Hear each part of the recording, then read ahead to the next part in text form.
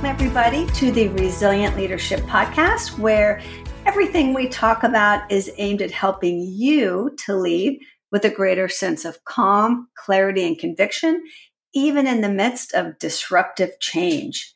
My name is Bridgette and I am joined by the wonderful Irvine Nugent, as always, my colleague and my partner and friend.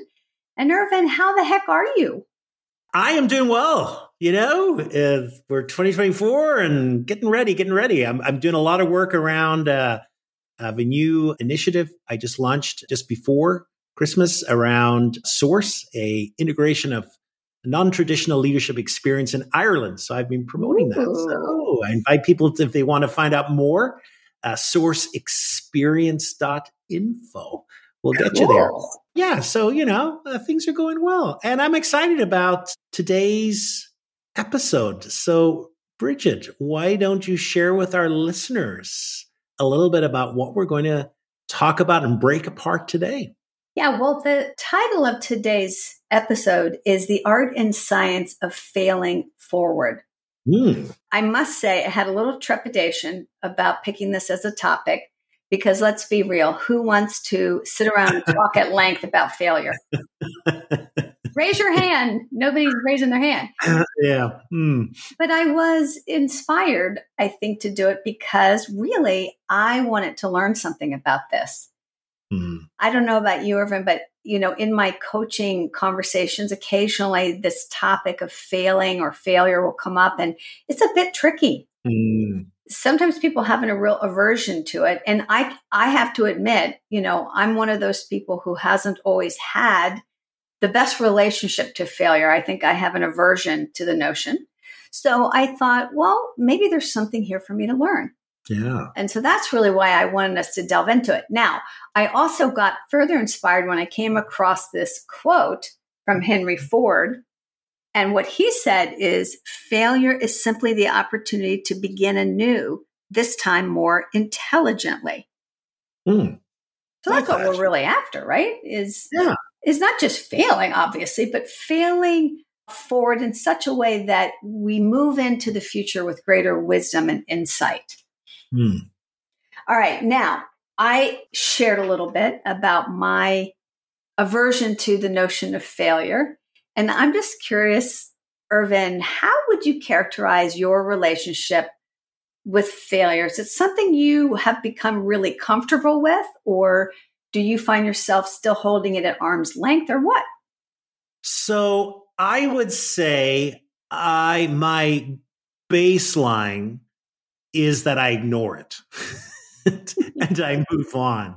I have this ability, really, I don't want to reflect upon it. I don't want to dwell upon it. Now, I've shared before with listeners, I am the optimist, and that's a great thing to have. However, one of the areas that optimism can get you into trouble with is that you aren't willing to sit and dwell with perhaps things that haven't worked out. And I have a tendency to move on just a little too quickly to the next adventure without kind of really maybe teasing out what are the lessons. And so I think an advantage is that I'm resilient. I kind of get up quickly, but maybe a disadvantage is perhaps I'm not teasing out everything that could have been learned from the experience. Interesting. I can see that about you for sure. That optimism. Okay, let's just dust ourselves off and move forward, right? Yep. I get that. All right. Now, what about your clients? I'm curious. Does failing or failure come up from time to time? And what have you noticed with your clients? It's interesting. So I think there are some clients a little bit like me, but more often than not, I see in some clients the opposite. And that is that the fear of failure actually leads to some paralysis, that it prevents a decision that needs to be made. So sometimes when you explore situations that are stagnant a little bit, when you uncover it, it's a decision that hasn't been made. And when you uncover that, it's a little bit of fear of failure. What if it doesn't work out? And that goes from everything from a new program or that has to be launched, or even like a conversation that should have happened that hasn't happened. And if you dig a little deeper in that, why didn't that happen? Clients will say to you, well, what if it all goes wrong? What if it blows up? And it's this fear that the conversation will work, it'll fail. And so sometimes I think more often than not, what I hear is it's a stumbling block to really moving forward. Yeah, I concur. I see that, especially around the difficult conversations. People have this entire narrative in their head about how badly that conversation might go, so they avoid it. And that's kind of a classic example of avoiding failure. Yeah. So it's not an easy thing to grapple with, is it? No. And I think, we got to face the fact that if you are a leader and you think you'll never fail, then you're in the wrong position, because part of leadership really is the reality that sometimes you are going to have to face failure at work. And whether it's your own failure, whether it's your team's, whether it's an employee that you're managing. So let's start there, maybe, Bridgette, and explore a little bit, how are leadership and failure linked? Well, boy, are they linked. In a previous episode, and I think it's one of the ones that has been downloaded the most, we talked about strategies for dealing with resistance and sabotage and how it's a sign. It can be a sign that you're doing something right as a leader. That was Ed Friedman who taught us that resistance and sabotage are part and parcel of a leader's job. And it shows in many ways that they're on the right track.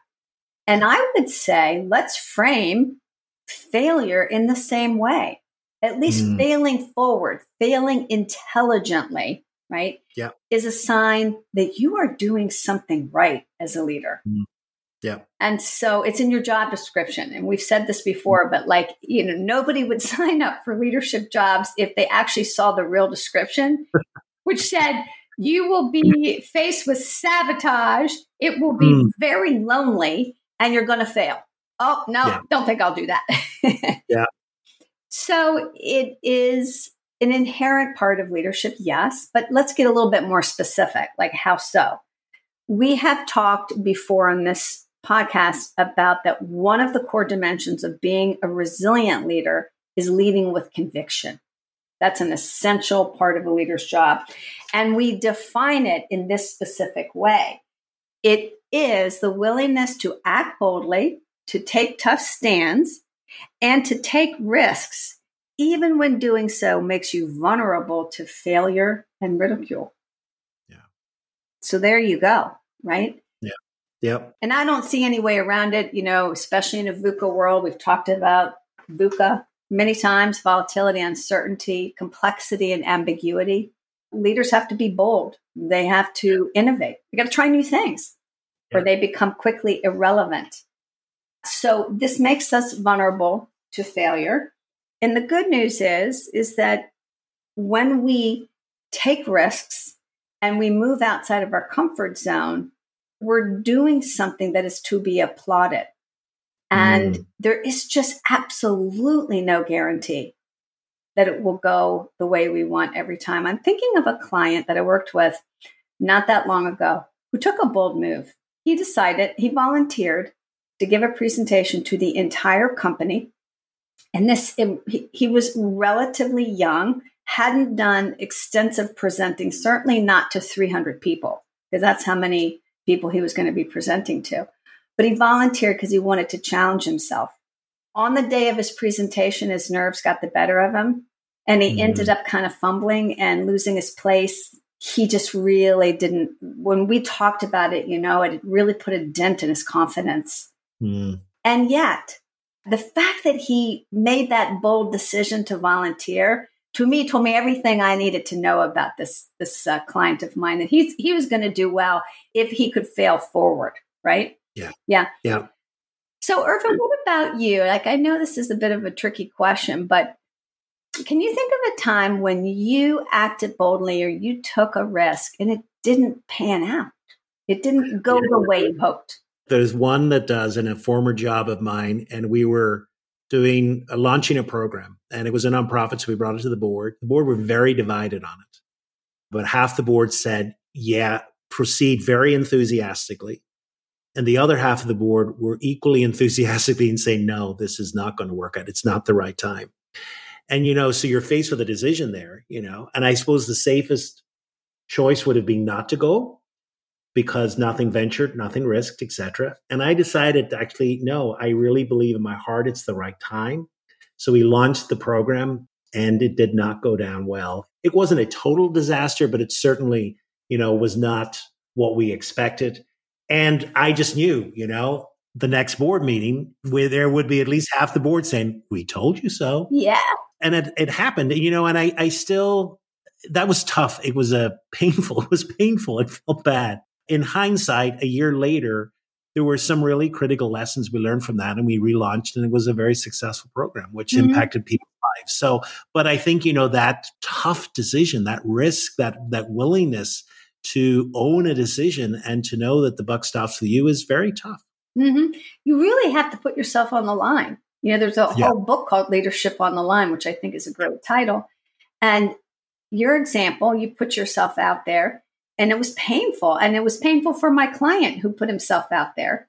Wow. And I think that's what we have to acknowledge is that while failing and hopefully failing forward is painful and is part and parcel of the leader's job, maybe there's room for some compassion here because it's tough, Yeah.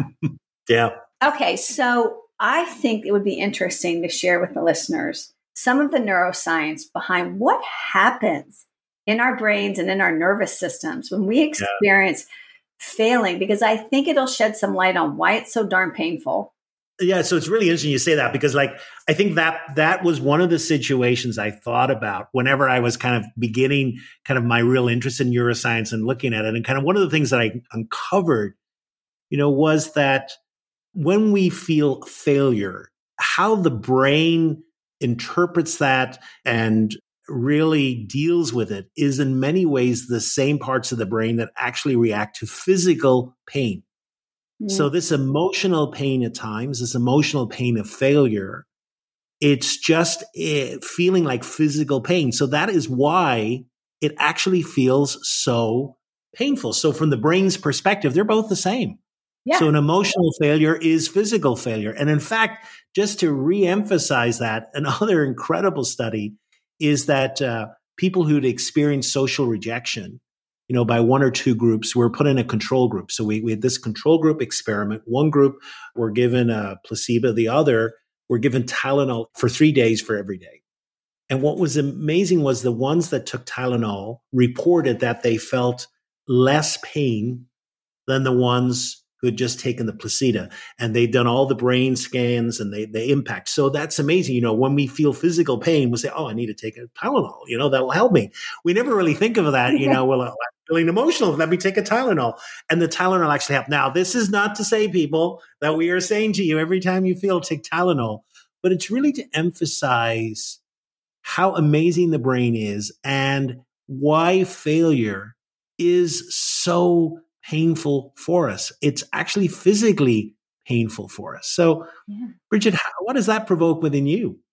Oh, just a lot of compassion. It's like the brain just decided we'll have the same neural network for pain, whether it's physical or emotional. It's just very efficient, And I just think that, in the examples that we shared earlier, me with my client and you with that program that you launched, when failure is visible, oh man, that I think is where the pain goes up, because not only are we dealing with our own disappointment, but we're also feeling like we're in a fishbowl and we're feeling the disappointment, of the other human beings who have seen us fail. So it just engenders for me a lot of compassion. And I think that's something we can do as leaders, is to remember this and have not only compassion for ourselves, but for the people on our teams and in our organizations who are experiencing a disappointment or a failure, right? They're literally experiencing physical pain. But now I'm thinking from what I've read, Irvine, that there's two other areas of the brain that get triggered in experience. It's the amygdala and the prefrontal cortex, which I think is very interesting. So what do you have to say about that? So you may be aware, we've mentioned the amygdala in the past. The amygdala is this small little almond-sized part of the brain at the base. And really, it is involved in our processing of emotions. And also, it's the part of the brain that helps us survive because it's the one that drives the flight, fight, or flight response. And what happens when we feel threat, and of course, when you think about it, failure is a threat. It's a social threat. It may not kill us, Right. but we feel it, like, well, I don't want the shame or whatever of threat. And so our amygdala very often can get activated. And therefore that, when you think about it, when you feel under threat, what are some of the behaviors, the thoughts, the feelings you have? You become defensive. We want to protect ourselves. And so it can be blaming others or ignoring what's happening. So when you think about it, when we feel threat, the amygdala can lead us into some of these patterns of behaviors, which really are not helpful. Mm-hmm. Because one of the things we said, what can make a failure really something that's rich for us in the future is learning from it. Mm-hmm. But the amygdala actually prevents that learning because we go into this defensive mode or the blaming mode, et cetera. It's not my fault. I had nothing to do with it. And so we just need to be aware of that when we're in the amygdala. And then the second one you've talked about is the prefrontal cortex. And we know that this part of the brain is really responsible for executive functions, problem solving and planning and decision making and imagining, kind of what could be future possibilities. And so therefore it's very good. You think, oh yes, this is a great part of the brain to be activated because we're going to learn a lot about this experience. But also, if we're not mindful, this part of the brain as well can get us into trouble because perhaps what we're doing is catastrophizing. We're spinning a tale that's not quite accurate. And that's not helpful as well. So the first part, the amygdala can drive us to a denial almost or a blaming. And the second one can actually drive us to thinking about a situation that's not that accurate. And really we don't learn as well. So therefore it's really important that to give ourselves space and time when we're feeling, and perhaps the first feeling that comes is maybe not accurate. And I think that's really important. How does that resonate with you, Bridgette? I find that really helpful. If I am feeling defensive because something I've tried hasn't gone well, and I find myself protecting myself and operating out of fear, maybe blaming others or blaming it on something, I can understand that my amygdala is in charge there. And maybe some good walks and some centering will kind of calm down that part of my brain that has decided to, treat this as a 5-alarm situation, right? And then the prefrontal cortex, like, boy, isn't it interesting that it can go either way? It's a great thing that our prefrontal cortex is activated in failing because that's the very part of our brain that will help us dissect it and analyze it and learn from it, unless it has decided, because the amygdala is fired up, to get into catastrophizing about future things that haven't happened. So there's lessons there I think I find really valuable, right? Absolutely. Yes. Okay, so really interesting, right? So failing intelligently is part of a leader's job, and nevertheless, it is painful. And from a neuroscience point of view, we understand why, and we have some clues as to how to work with our brain. But what we haven't done yet, Irvine, is we haven't really defined or described what does failing intelligently look like for a leader. Yeah. So let's do that. And I don't know, I think a way that might be kind of fun to do it, or interesting, shall I say, is I'm going to share a story. And I got permission from this person who happens to be my daughter-in-law. Shout out to Regan Tyre, who launched a business and it didn't work out. So I asked her if I could share her story. And Irvine, I'm just curious, because you haven't heard this story. Mm-hmm. When I share it, what do you hear in terms of the specifics around failing intelligently? Yeah. Okay, so here's what happened. A few years ago, she, for the first time, launched her own business. And it was in an area that she was very passionate about. And as is the case with Regan, she puts her whole self into whatever she tries. And so she was all about it. And she worked hard and she did all of the right things in many respects. And it involved putting herself out there on social media to advertise. And it involved, obviously it was a risk, but even running of the business, there were all these junctures at which she had to take risks and face rejection, which, it's not easy. Mm. And what happened is after about a year in, she had to come to the painful conclusion that it wasn't working and she had to close up shop. Mm. She did share with me that at first she felt some shame around this. And I think that's interesting that those are her words, not mine. She also felt so badly that she disappointed her clients and she couldn't serve them anymore because she was closing up shop. And yet, what she did is she pivoted. She gathered her resolve and she learned a couple of things that she shared with me. I mean, one is she said, this business was done completely virtually, and I am a people person. So one of the things I learned is whatever I do next, I need to be more engaged with people. Mm-hmm. And she also learned that the whole reason she started this business and the part she found most fulfilling was that she was helping people. Mm. And so she said, that's my non-negotiable. I know this now about myself. So how the story ends is that she pivots, she gets another job for a couple of years, that she does get out more, she's helping people. And then guess what? She gathers her courage and she started another business. And she is in the midst of running that business now. And she has learned and applied her learning to this new business. One of the biggest things she said she has noticed is that she faces the inevitable rejection in the sales process with a thicker skin now, because she's learned that no means no for now, but not necessarily no forever. Love that. And by the way, just as a shout out to her, she started the business with my son. They work it together, and it's called Aluma Films, Aluma Films. If anybody knows anybody who's getting married, they are wedding videographers, and they produce gorgeous films. Nice. So that's, I think, I don't know, it's an interesting story, and I'm so curious to hear, what did you hear in that about failing forward? Well, coming off last episode, one of the things that I really appreciate is the willingness to explore and be honest about the feelings and emotions she was having. And yet she didn't over-identify with them. Shame is a really insidious emotion that we have. Well, it's really not just one emotion. It's a number of things coming together. One of the things with shame is it can really overwhelm us. And it can at times drive people, shame that they personalize it.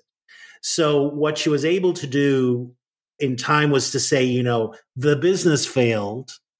That doesn't mean I'm a failure.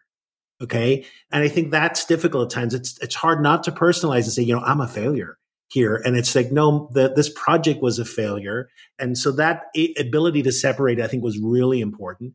And then the other thing is, because of that separation, was that she learned some really important things about herself, which was key. And I just love that. We started with this quote, failure is simply an opportunity to begin again, only this time more intelligently. And it was just like, hey, this is my core ability, my secret superpower. We talked about our superpower. One of my superpowers is my ability to connect and relate with people. And here I am setting myself up where that's not part of the equation. So I love that ability to kind of once again revisit, what did I learn from this project that failed?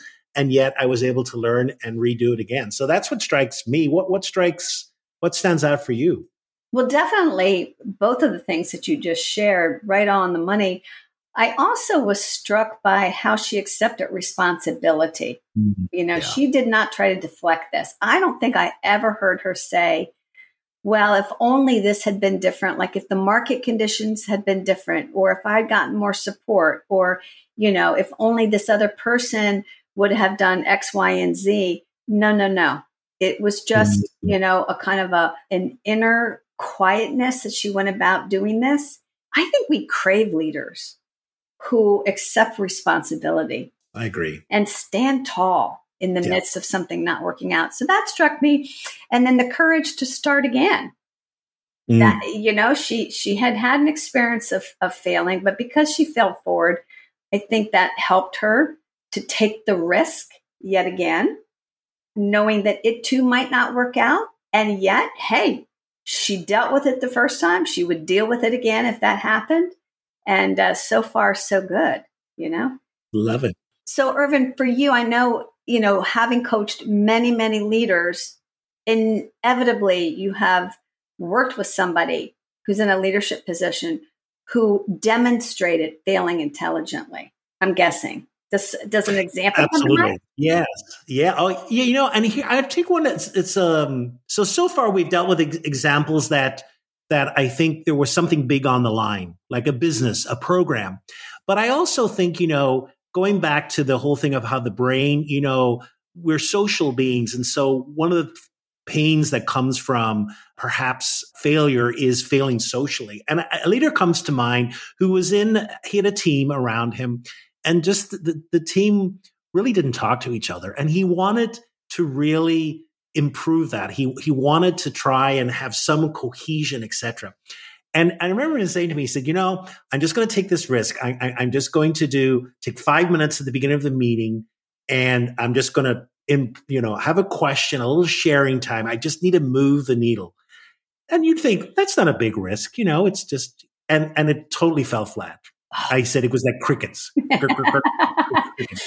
And then he said, but I'm going to keep it up. And he did it the next time. And he did it actually 4 weeks in a row, and eventually got people to begin to share and to talk. And I thought, on the face of it, that might not seem like a big risk. It might not seem a huge failure, but it really, it was the persistence, the honesty to realize it may take a longer time. I'm willing to fail. I'm willing to suffer the crickets around the room in this greater cause. And I just thought that was a great example of persistence and a willingness to fail, not just once, but twice, but 3 times before it actually, took hold and he moved the needle a little bit.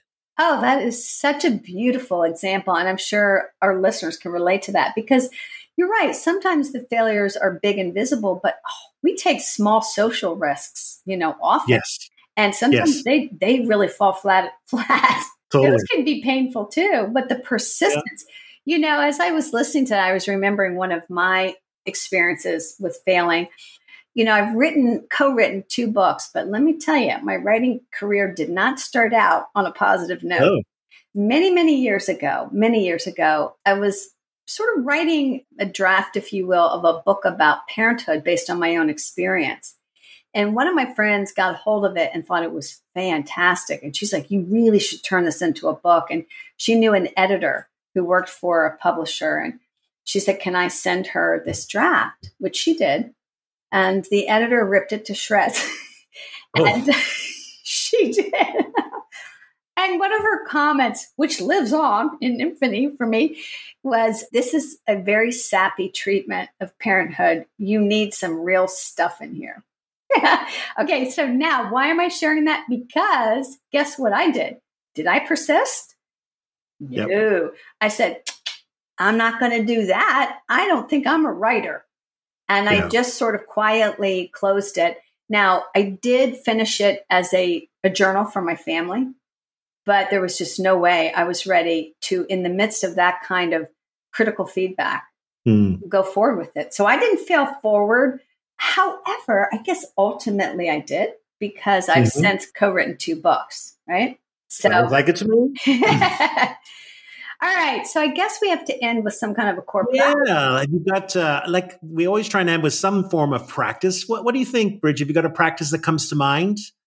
Well, I do. And it's about adopting a growth mindset towards failure. I think a lot of our listeners have probably heard of, growth mindset, because it got so popular. It's a term coined by the psychologist Carol. Is it Dweck? Do you know? Yeah.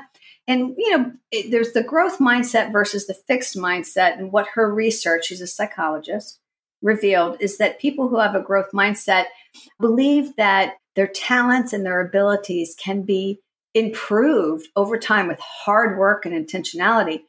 Those with a fixed mindset tend to believe that their talents, everybody's talents, are innate gifts. So, there's no real improvement of them. And we're all somewhere in between. Nobody's got a perfect growth mindset or a perfect fixed mindset. But when it comes to failing, I think bringing a growth mindset can really help us. And so let me get more specific about like, what would that look like, right? From a leadership point of view. And so I'm going to suggest 3 things. And one is to appropriately encourage risk taking in your organization with your words and with your actions. That, you demonstrate a willingness for people to be bold and to take risks, and you do it yourself. You lead by example. That's number 1. And you do it because of number 2, which is that you reward employees for the important lessons learned, even when a project or an initiative doesn't reach its objectives.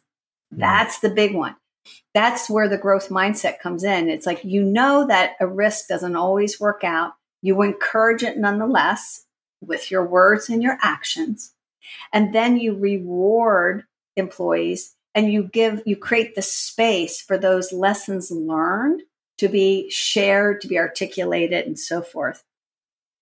And number 3, and this might be the hardest part, is gracefully admitting your own errors and mistakes. When you've played a role in something that has not gone according to plan, that you are out front and center, standing tall, and you're not blaming others and you're not getting defensive. That's the practice. What do you think, Irvine? Oh, I love that. Yeah, I think such a wise approach and a space to put ourselves whenever we are dealing with either failure or anticipating a risk, and failure as well. Oh, I love that. Very, very nice. Well, Bridgette, this has been really wonderful conversation. Has got me thinking about moments of failures and lessons learned. We've covered, a little bit of the neuroscience and really why failing feels so bad, because it's like physical pain. And then we've also, thought about how do we fail intelligently? What does it look like failing forward? Thank you for sharing the story. Thank you for the willingness, of your son and daughter-in-law to share their experience, because I think that was such a rich story. And the lessons coming out of that, of not having to own those emotions, being responsible, and really learning the lessons, and finally this lovely growth mindset around it. So I think, leadership entails failure. And it is not the pretty part of leadership, and it's tough. And so hopefully, I know many of our listeners today, there are either you're going through a failure at the moment, or you're maybe worried about something that may be failing. And hopefully this will give you some inspiration and some guidance about how to really pick out the lessons from that. So thanks so much, Bridgette. I really enjoyed it.